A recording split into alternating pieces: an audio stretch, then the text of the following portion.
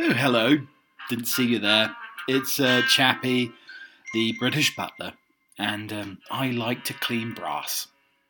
Love to clean tarnished brass.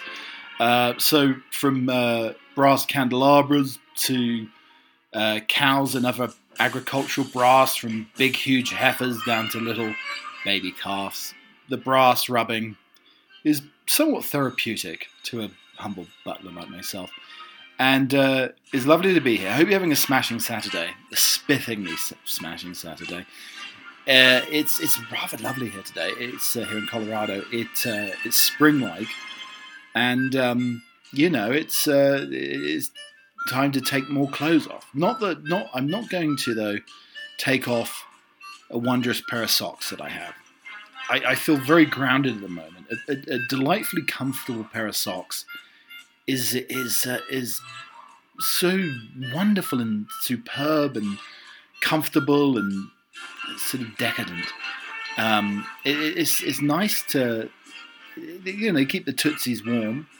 Throughout the summer, I often don't wear a sock or any socks. I just go around in the boat shoes without socks. Don't your feet get so terribly smelly? And that's what foot powder's for. Rub the foot powder all over the plates of feet, and it does wonders. It really does keep all that moisture away. Hopefully not making one's toenails harden or giving one cancer. But a bit of foot powder has never done anybody any harm. But this time of year, a good sock on a nice soft carpet is perfect preparation for a podcast. It's I have to get into the zone to do these things. It's a performance that I need to try to meditate maybe before the podcast, and then get my sort of alter ego going, which is gregarious butler. That's what I like to be known in terms of my alter ego. But here we are. Keep Calm and Cauliflower Cheese is the name of the game, and I'm your host. I'll be here for about an hour or so, just under maybe, and we're going to have a lot of fun today. So much fun. So much fun.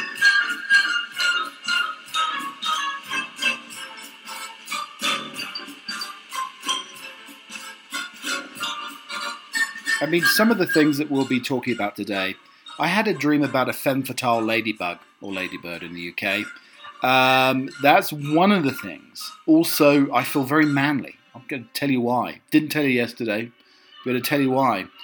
But then, in direct contrast to that, I was singing in the shower. And I'll reveal what I was singing in the shower to you, the dear listener, a little bit later on. I feel like I've training to be a contortionist as well. And, I will enlighten you on that fact as well. Why do I see myself as a contortionist? How old men should cut their nails, their toenails, their fingernails. If they can't bend and shake and do any of that good stuff anymore. It's very important to be able to crouch down, but sometimes you can't. So how does one, when you get into that situation, cut the toenails? I think my father is growing, a lot of hair at the moment, a lot of hair. But I do have a fear. What may happen on the hair side. We may go and see Percy Grower in his allotment. That could happen today as well. Also, men over 30 doing a certain hobby, which sort of irritated me today. We never talked about disc golf yesterday either. It's a big interview, obviously, the huge interview this weekend. That's going to be absolutely fascinating. Watch Squidge Between My Toes. Why do the Americans hate pickles, especially the brown pickle? some of these subjects have been running on for a long time here, so I feel we have to knock them out of the park today, or I may have to sort of dig a giant hole and either bury them or maybe put them into a time capsule and send them into space. That could be an option too. And female cartoon characters in Iran must have the hijab. Cambridge farmers dismayed by plan to cut support for roaming cows succeed at work by skipping the snooze button. Hollywood made my breast look bigger to promote a film. I didn't actually say that. Rosamund Pike did. But yeah, no, I haven't been in Hollywood and haven't had to have any sort of augmentation or breast enlargement to get into Hollywood. Mimic tricks the birds by offering sex or death. DNA may tell if Richard III was a good king or a bad thing. We're going to have another little session of Trumple Trombone. We have a historical Tinder, and we have some more enigmatic English eccentric habits coming along the way today on your esteemed and glorious podcast. Keep calm and cauliflower cheese. As I said, we have the big interview coming up this weekend. The huge, ginormous interview. And it's actually the Queen's new corgis who are being interviewed. And Queen Elizabeth unexpectedly gets 2 new corgis to keep her company at Windsor Castle. It was thought that the monarch, 94, didn't want to get any new dogs. The Queen has 2 new corgi pups, bringing her much-needed quarantine companionship as Prince Philip is in hospital and the royal family braces itself for the huge interview, which is, the 2 new yappy corgis are being interviewed by Oprah this weekend. And Meghan and Harry as well. The dogs are welcome and a lively addition for the Queen as she strolls through the grounds of Windsor Castle, where she's been living alongside a small, tight-knit number of staffers during the coronavirus pandemic. The Queen has owned corgis and dorgies. I never knew what a dorgie is, but it's a cross between a corgi and a dachshund, all of her adult life. And her last one, Candy, following the death of another dog, Vulcan, late last year. I wonder if Vulcan had Dr. or Mr. Spock's ears, like the pointy ears. It was thought that she didn't want to have any more dogs, in part because it risked tripping over one of the pets, and also because she didn't want to leave any young dogs behind. I mean, corgis do get under your feet. They're very long and very low to the ground. News of the new pets, first reported in The Sun on Friday, came as Philip recovers from his heart operation at St Bartholomew's Hospital in London. But the Queen is well known for her love of corgis, but her last dog of the particular breed, Whisper, died in 2018. She inherited Whisper in 2016 from Bill Fenwick, a former gamekeeper at Sandringham House. One of her most famous dogs, Monty, starred in a short film that played during the opening ceremony when the monarch joined James Bond star Daniel Craig for a memorable sketch. So she's got some new corgis, and I think that's absolutely fantastic because they're great company. They're incredibly feisty, and they don't listen. And they can nip at the heels. I mean, much of what the courtiers have been saying about Meghan and Harry over the last few days. So, felt very manly yesterday. Incredibly manly. So, I went into the toolbox. Now, it's not my toolbox of fingernail files and little tools to pull off my cuticles. No, not that. No. It was the actual toolbox. Because I had to fix one of the pieces of the yak tracks yesterday, and I actually knew what implement to use, the pliers. But it was a case of it was a sort of case of instead of Shakademus and pliers, it was Shitstorm and pliers, because I went in, tried to open the toolbox, and as I did, I stepped on my 5-iron, the head of the 5-iron. That made the 5-iron jump right up and smash right into my crotch. I mean, some may say I deserve it. Some may say, it's a good thing to wake one up in the morning. But I have to say, after recovering from that, I grabbed the pliers and, tried to put them to good use. But I almost feel, I don't know if you ever handled an implement where it's almost like you're using somebody else's hands. That's how it felt to me. I mean, if I had Joan Collins' hands, it would probably be more useful to me using the pliers than my own dainty fingers. Because I got the job done, and I have I do have my man up card. I have a little, maybe a tick against my man up card.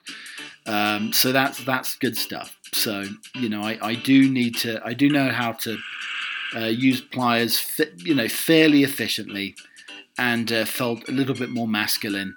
But then I, went and made myself a nice fragrant cup of Earl Grey, and ate a cream scone after that. So it's all balance, really. It's all about some balance. And scientists cloned ferret in an attempt to reverse extinction. Scientists hoping to restore extinct creatures have long spoken of cloning spectacular species, bringing the passenger pigeons that once cloaked the skies of North America or reviving the woolly mammoth from the remains found in the Siberian ice. Instead, it fell to a ferret to show the world what was possible. Created from the cells of a black-footed ferret that died without breeding 33 years ago, named Elizabeth Ann, she is the first endangered native species of North America to be successfully cloned. This feels like the first people are really getting used to it, said Ben Novak, lead scientist, and in Revive and Restore, a conservation organisation involved in the 7-year project to bring about Elizabeth Ann. Talk of reviving the species had been so theoretical, he said. The black-footed ferret we knew from the start could be one of those early wins. Black-footed ferrets eat prairie dogs, rodents, and live in large burrow systems in the North American grasslands. As ranchers poison colonies of rodents to make the land suitable for cattle, the ferrets steadily dwindled. By 1981, they presumed extinct. But that year, a ranch dog brought a dead one back to a homestead in Wyoming, and scientists then rounded up the last 18 ferrets. Only 7 were bred, creating a population with limited genetic diversity that was also vulnerable to disease. In 1988, a geneticist at San Diego Zoo in California, which maintains a bank of frozen cell samples from thousands of creatures, received the cells of the black-footed ferret named Willa, who was caught in the wild but died without successfully reproducing. The project began in 2013. A company called Viagen, which clones cats and dogs, used cells from Willa and implanted an embryo in a domestic ferret, which gave birth to Elizabeth Ann on December the 10th at the National Black-Footed Ferret Conservation in Colorado. Novak visited on New Year's Eve and held her. He marveled how perfect and beautiful she was. There aren't words to describe how overwhelming it is. Now, I don't know if any of you have ever seen a ferret scarper up a gamekeeper's trouser leg, and then seeing the gamekeeper being resorted to light duties for the rest of his career. Those bloody things are vicious. I mean, it's they are almost like a land shark, without a doubt, and maybe more cunning, and with a huge appetite for gamekeepers' crotches, it seems. So as I mentioned, I got a little bro stamp on my man up card earlier by using the pliers, but I think I automatically gave it back whilst in the shower. I had the radio on, and Shaka Khan's I'm Every Woman came on. And I started singing, shoulder shimming, and then the hips started moving. I was pretty well soaked up at this point, so the soap was spreading around the behemoth body, so to speak. And I was really getting into it. I was hitting those falsetto notes, squeezing the bottom cheeks together to reach the high notes. And I was singing into my Harry Razor. Not my Harry Styles Razor, one of these Harry Razors that you get. But I felt that my Razor faux microphone wasn't big enough and wasn't glittery enough to be singing Shaka Khan's I'm Every Woman. But I gave it a damn good shot, And if ever you're in doubt, I think that song can shake away the cobwebs in the morning. If the power shower is not bristling away those cobwebs, then a good sort of sample of disco can relieve any fogginess on the morning, I have to say. And I was every woman this morning, quite literally, singing in my soapy shower with a razor, pretend microphone, and again imagining a glitter ball was spinning over the top of me. So, a wasp fossil reveals oldest cave painting in Australia. A kangaroo painted more than 17,000 years ago has been identified as the oldest piece of cave art in Australia. The life-size image on the ceiling of a rock shelter in Ballaranga County in Kimberley, West Australia. Now techniques are used to reveal its place in the cave art canon, with the analysis shedding light on how the same naturalistic style remained in use for 4,000 years. The organic matter needed radiocarbon dating can be elusive in Aboriginal rock paintings, so researchers from Melbourne University turned into the cave walls and found that they included the remnants of many thousands of fossilised mud wasp nests, which could be dated. The technique was used to date images from several sites across the region to establish that pictures of animals such as snakes, lizards, wallabies and koalas were painted between 17,000 and 13,000 years ago. And the results were published in the Journal of Nature Human Behaviour by Damien Finch. The picture dates from a period where sea levels in the nearby Joseph Bonaparte Gulf began to rise. The artist began behind the image would have been part of the coastal Aboriginal population experiencing a continuous loss of territory over the millennia. So that's between 14,000 and 13,000 years ago, as proved by these ancient wasp nests. I mean, don't let any of the Aussie cricket team go in there with any sort of sandpaper, because they'll start scratching away at these ancient paintings, and there'll be no more. So don't let those scallywags, those galahs, get anywhere near those ancient cave paintings. But it made me think also, talking about ancient wasp nests. Now, I'm having a terrible trouble with these lazy winter flies at the moment. They seem to stumble in through the window and, trying a slipper, trying to swat them. They're pretty crafty and they move in a slovenly fashion, but they do get out of the way. So I thought I'd try a all-natural cinnamon fly spray. Now, all I can say is that the fly spray is more of it could be a rather refreshing deodorant or some sort of air freshener for a stinky house. That's about as good as it gets. Either that or these flies are related somewhat to cockroaches and can survive nuclear explosions. I think they love the smell of the cinnamon. I think it's Christmas in the fly household when they smell this cinnamon, because it perks them up. It gives them a huge new lease of life, and then those terrible buggers are very difficult to catch and difficult to kill at that point. So, as much as I want to save the environment for future generations, the cinnamon fly spray really doesn't cut it. So, as I mentioned yesterday, I've had a bit of a jippy old back. Bit of jippy back, lad. Over the course of the last few days.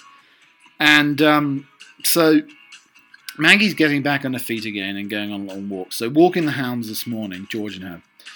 And as always, she likes to go right in the middle of the road. So there I was, hot steaming cup of tea in hand, 2 dogs on the other arm, on the left hand. And then I had to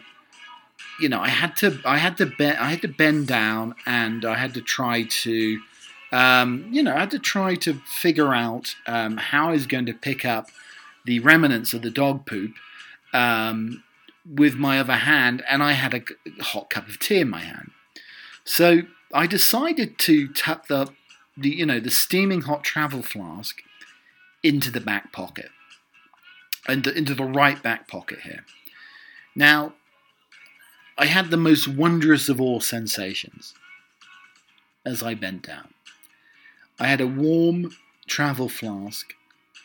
It was really sort of giving us a warming feeling, and in a quite a wonderful manner to the right buttock.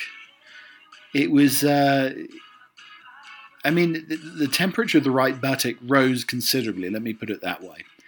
But it was a rather wondrous feeling on a cold, frosty morning to have that surprisingly right buttock warmed whilst I, went about my work, so to speak. And that's exactly what happened. But I mean, it's almost like reverse Jenga. I'm almost tempted to get another travel flask and put it in the left buttock cheek so I could have universally warm buttock cheeks. And as I bend down. But as in Jenga, you pull the piece out, you're adding a flask to the other jean pocket buttock cheek, so the left buttock cheek, to get that warming sensation all over. The problem being though is the is one false move and you've got hot scalding PG tips down your arse crack, and that's the worry. So they say no pain, no gain.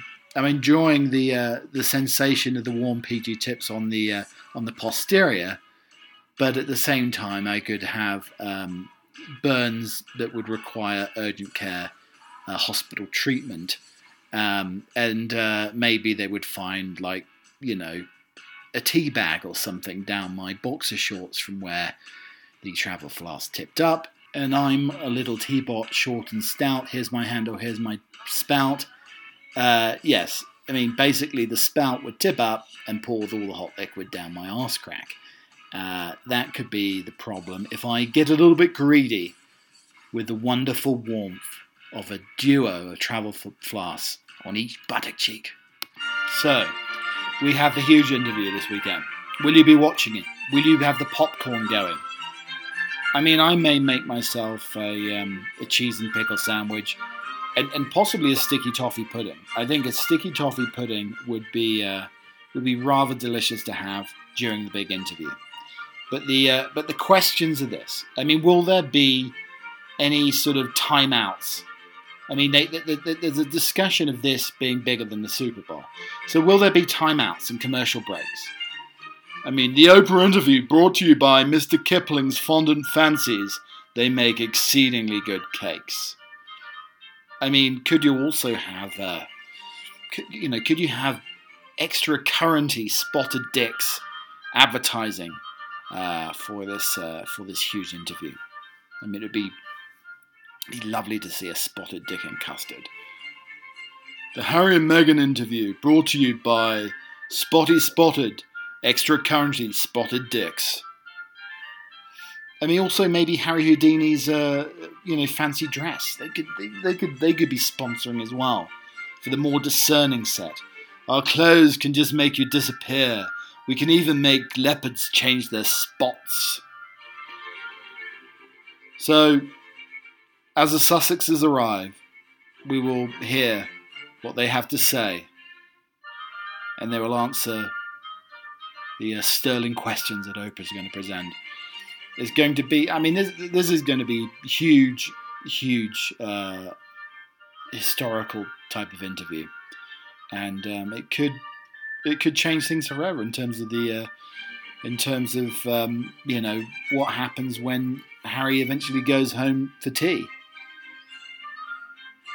I mean, I honestly don't think he's going to have the corners and edges of his sandwiches cut off. No crust will be cut off for Harry anymore after this next interview. But I'm sure it's going to be a glorious spiffing watch. So succeed at work by skipping the snooze button. So this article I read in the Times, and I probably was reading it when I should have been asleep, and it should have told me that I needed some urgent shut-eye. But people classed as night owls may be twice as likely to underperform at work and face an increased risk of early retirement due to the disability, researchers from Finland have warned. They suggest that people's chronotype should be taken into account when planning work schedules. A person's chronotype reflects when they're most alert during the day. I don't think that's any time of day. Maybe during my siesta in the afternoon I might be. The study of more than 5,000 men and women classified participants as morning larks who do better first thing, owls who do better in the evening, and an intermediate group with no strong preference. The paper published online in the Journal of Occupational and Environmental Medicine found that owls were much more likely to report poor performance at work than their counterparts. Participants aged 46 and rated their own performance at work on a scale of 0 to 10. While 28% of men and 24% of women classed as owls said they were underperforming at work, the figures were only 15% and 12% for larks, and 17% and 14% for the intermediate group. Participants were also questioned on their working life and health, and their data was linked to national registries for benefits and pension payments. They were followed up for the next 4 years, over which time 84 people received a new disability pension. Although the study is observation and cannot prove a causal relationship, it found that underperformance was strongly linked to heightened risks of taking a disability pension for both sexes. Male owls were 3 times as likely to take a disability pension as male larks, although the impact of chronotype was significantly weakened when sleep patterns and working times are taken into account. Previous research has shown because of the mismatch between internal clock and society's social clock, owls struggle to fall asleep early enough to get the recommended 7 to 9 hours of sleep on work days. This can mean catching up at weekends, a phenomenon known as social jet lag. So it's very interesting. What happens if you're part lark, part owl? If you don't really go to sleep until late, but you get up early in the morning? I mean, that's not even really hitting the median of this study, I suppose. Because I go to bed late and I get up early. So I'm probably not getting the 6 or 7 hours sleep. So I'm probably, the court jester of the equation. I'm neither a lark or an owl. I'm probably more of a sloth at this stage, I would say, without getting those 7 to 9 hours sleep. Okay, so we're hitting a few food topics here. Firstly, now, I'm not a big fan of the burger. I'm not a huge fan of I know I'm probably going to be chased down the road here with probably some Alsatians for saying this. I think the burger is overrated, and I mean not just a fast food burger. I'm talking about almost all burgers. There is a restaurant in Chicago on the river that is fabulous, and they do a good burger. Sober or drunk, I would always eat that burger. I think it's fine. So there's a certain huge burger emporium that has recently come to Denver. And I just do not understand why people are lining up for hours on end for one of these burgers. I mean, it's a meat patty with some cheese and some bread. And some French fries. Or freedom fries, whatever we want to call them. I mean, why would one wait so long for a common or garden burger? I mean, if it was pâté foie gras or a Michelin star restaurant or, the best roast duck God has to offer, that's different. I might line up for that. For a Michelin star restaurant, maybe in the Eiffel Tower, Jules Rimet restaurant, or something along those lines. Maybe I would line up and queue for that, without a doubt. But the burger, I don't think so. Now, something that I would queue up for, something I would line up for, is a cheese and Branston pickle sandwich. Now, Americans look lowly down the end of their nose at this wondrous jar of brown delight that I always have in my fridge. You open it up and smell the piquancy, the vinegary smell and delightful crunch to this pickle that really makes a cheese sandwich, without a doubt. So Branston pickle is made from a variety of diced vegetables, including swede, rutabaga, carrots, onions, and cauliflower, pickled in a sauce made from vinegar, tomato, apple, spices. The high fructose corn syrup isn't in there anymore. The Branston pickle is sweet and spicy with a chutney-like consistency, containing chunks of vegetables and a thick brown sticky sauce. It's commonly served as a ploughman's lunch. So that's like a cheese, bread, beautiful lunch, maybe some grapes in there. Is also frequently combined with cheddar cheese sandwiches, and many UK shops offer cheese and pickle as an option. Now, I would line up for the cheese and indeed the pickle sandwich. There's a standard chunky version and a small chunk version and a smooth variety that's pureed. Oh, give me the chunks, baby. I want it chunky. I want it spicy. I want the bite in there. Absolutely delicious. And I would make an effort, and I would indeed line up for the cheese and pickle sandwich. And I'm not embarrassed about it. I'm not going to hide that brown pickle jar behind anything else in the fridge. I want it to be on show. I want it to be almost like in Hollywood. I want it to be receiving an Oscar with a spotlight on it. This is what it deserves, without a doubt. You know, the Branston pickle deserves to be showcased like no other pickle jar, like nothing else in the fridge. Delicious. Anyway, so there we go. So we had the burger. We had the burger rant. We had the ode to the cheese and pickle sandwich. And then finally, have you ever come back? I mean, I know smells have a great nostalgia to them. I remember smelling a former co-worker. I wasn't going around sniffing his armpits or anything, or his crotch, but he had a smell that was very familiar. And I realised it was the smell of my grandfather Wallace. It was his brute. And I hadn't smelt that particular smell in years. It's not just brute, it was a certain essence to it. And I remember going outside many years ago and smelling like a lavendery smell that smelt like my grandmother Vera. Out of the blue, I hadn't smelled anything like it for 20 years, and then it gets under your nostrils. But have you ever been anywhere, and I'm not talking about a bathhouse or, anything sordid, but have you ever come back smelling of something that was unusual that you were surprised about? So I was told the other day by my dear that a certain smell of cream of celery soup. And I thought, what are you talking about? It's probably more like leek and potato or something. So I had a good sniff. And you're right. It was cream of celery soup. I almost fancied getting some bread out,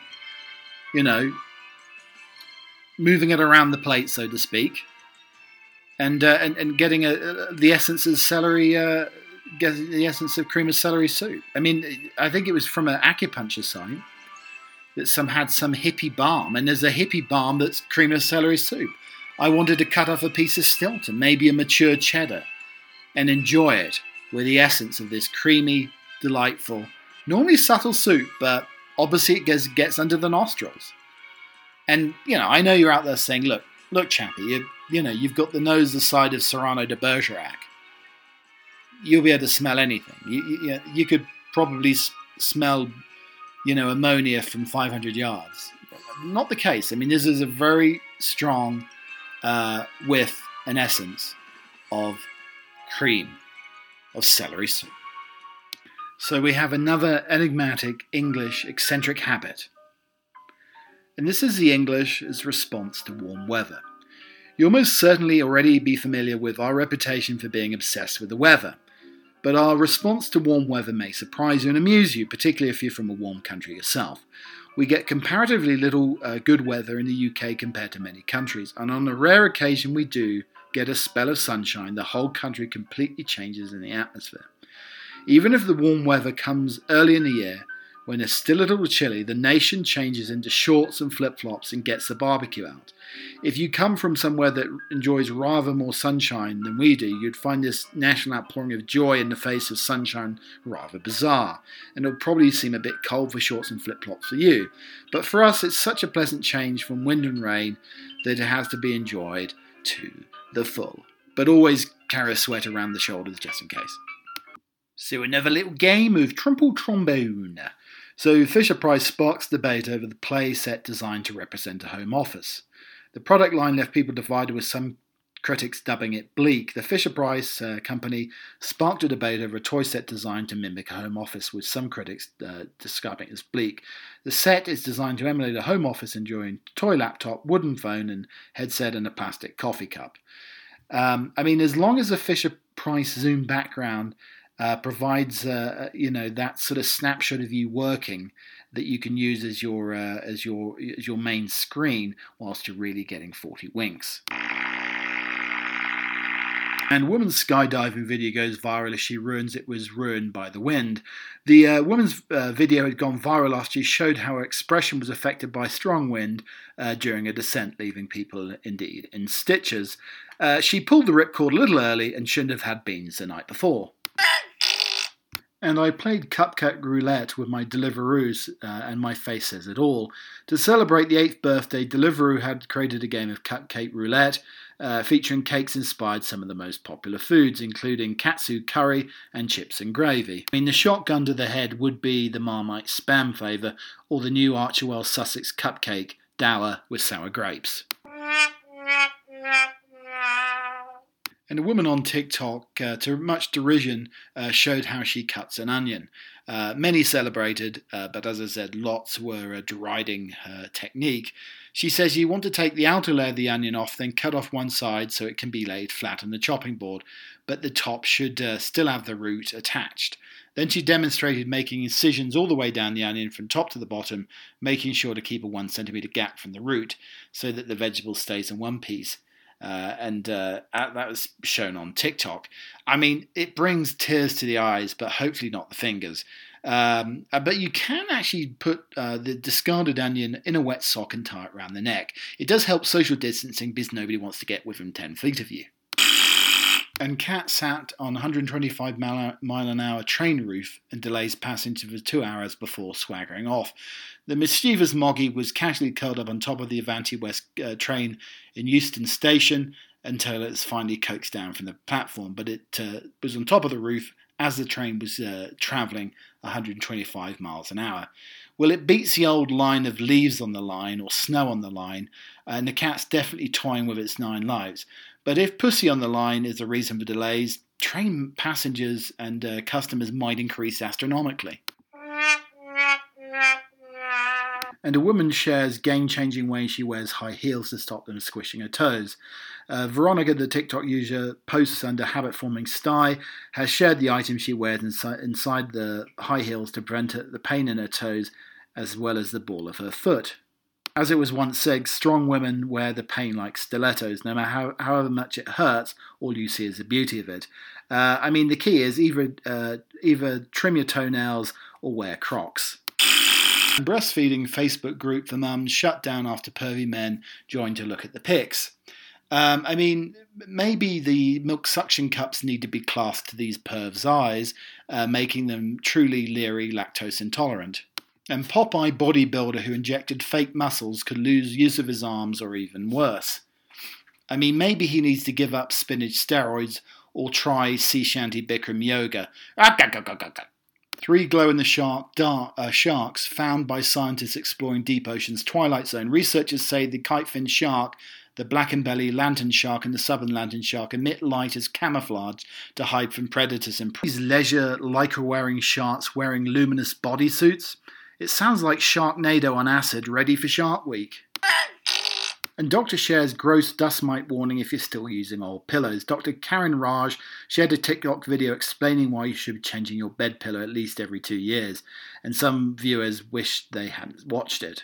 In Los Angeles, allegedly they're avoiding the mite problem by recycling old silicone breast implants. Motorboating mites would suffocate.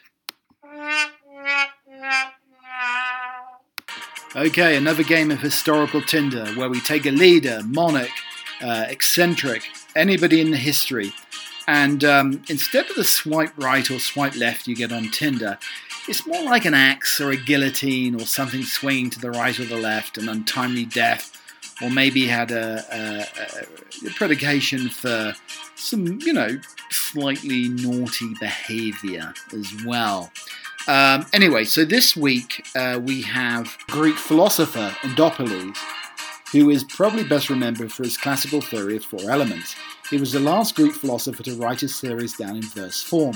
Legend had it that Empedocles threw himself into the active volcano Mount Etna in Sicily in order to fool his followers into believing that his body had vanished and that he returned as a god. Unfortunately for Empedocles, one of his sandals survived the fury of the volcano, and it was discovered by his followers, revealing their leader's deceit. So Mother Nature swiped left on Empedocles, without doubt. But I don't think I've got a sound of a volcano, so this will have to do.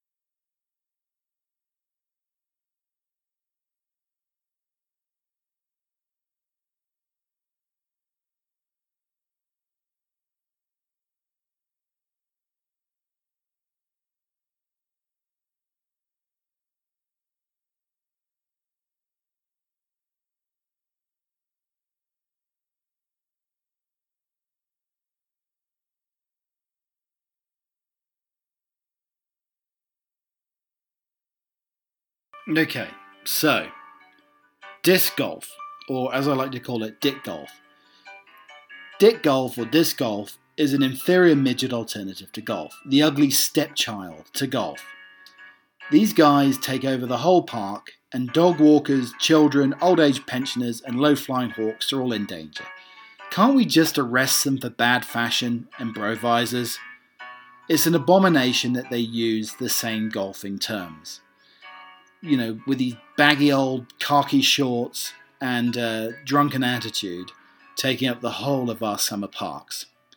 I mean, I honestly think I'm ready to take on these guys in a civil war. It's almost like the Roundheads, you know. I think we could call it the Croquet Cavaliers. I'm going to take up croquet in the park. I'm going to set up the hoops in the park, and I'm going to take on these guys. The Croquet Cavaliers challenging the disc dickheads is a civil war to the end, and at the end they'll be like Gulliver. They'll have these. They'll have the croquet hoops, nail them to the ground, and we'll be, you know, giving them a cheese and pickle sandwich to taste, basically, and maybe a croquet mallet up the bottom. That would be the ultimate punishment for these people who take over our parks in the name of golf. They cannot call this disc golf. It's dick golf. I mean, if they had a flat cap or maybe some long socks and +4s on, I might sort of welcome it a little bit more. But I think it's the visor and the bro look that rubs me the wrong way and grabs my goose. Well, there we go, ladies and medicine cabinets. It's a wrap. That is Keep Calm and Cauliflower Cheese number 67. I'm on Audio Burst. I'm going to be featured this week. As I said yesterday, I don't know. I think they probably found a bottle on a beach with Keep Calm and Cauliflower Cheese on it, and that's how they chose the podcast for this week. But grab your popcorn. It's the big interview. As I said, the Queen's Corgis are being interviewed this coming Sunday. So tune in and have some sausages and some dog treats ready to go. Keep Calm and Cauliflower Cheese on Instagram, at Keep Cheese on Twitter, across Spotify, Apple Music, and all of the main platforms. And we finish with another spring-like poem. This is by Pat Sisko. Reminiscent melodies serenade the morning breeze, feathered creatures nest with care in cherry blossoms pink and fair. Perfume scent of roses flow, tiny blades of green grass grow, misty showers soak the earth, glorious colours come to birth. Gathering clouds come and go, rain, sun and vibrant bow, dainty petals, fancy flare, dancing in the warm sweet air. Violets, yellows, purest white, graceful, gentle, welcome sight. Thank you, O sweet lovely spring, patiently waiting the charms you bring. Cheerio for now, everybody. Have a lovely week. And I'll see you again next time.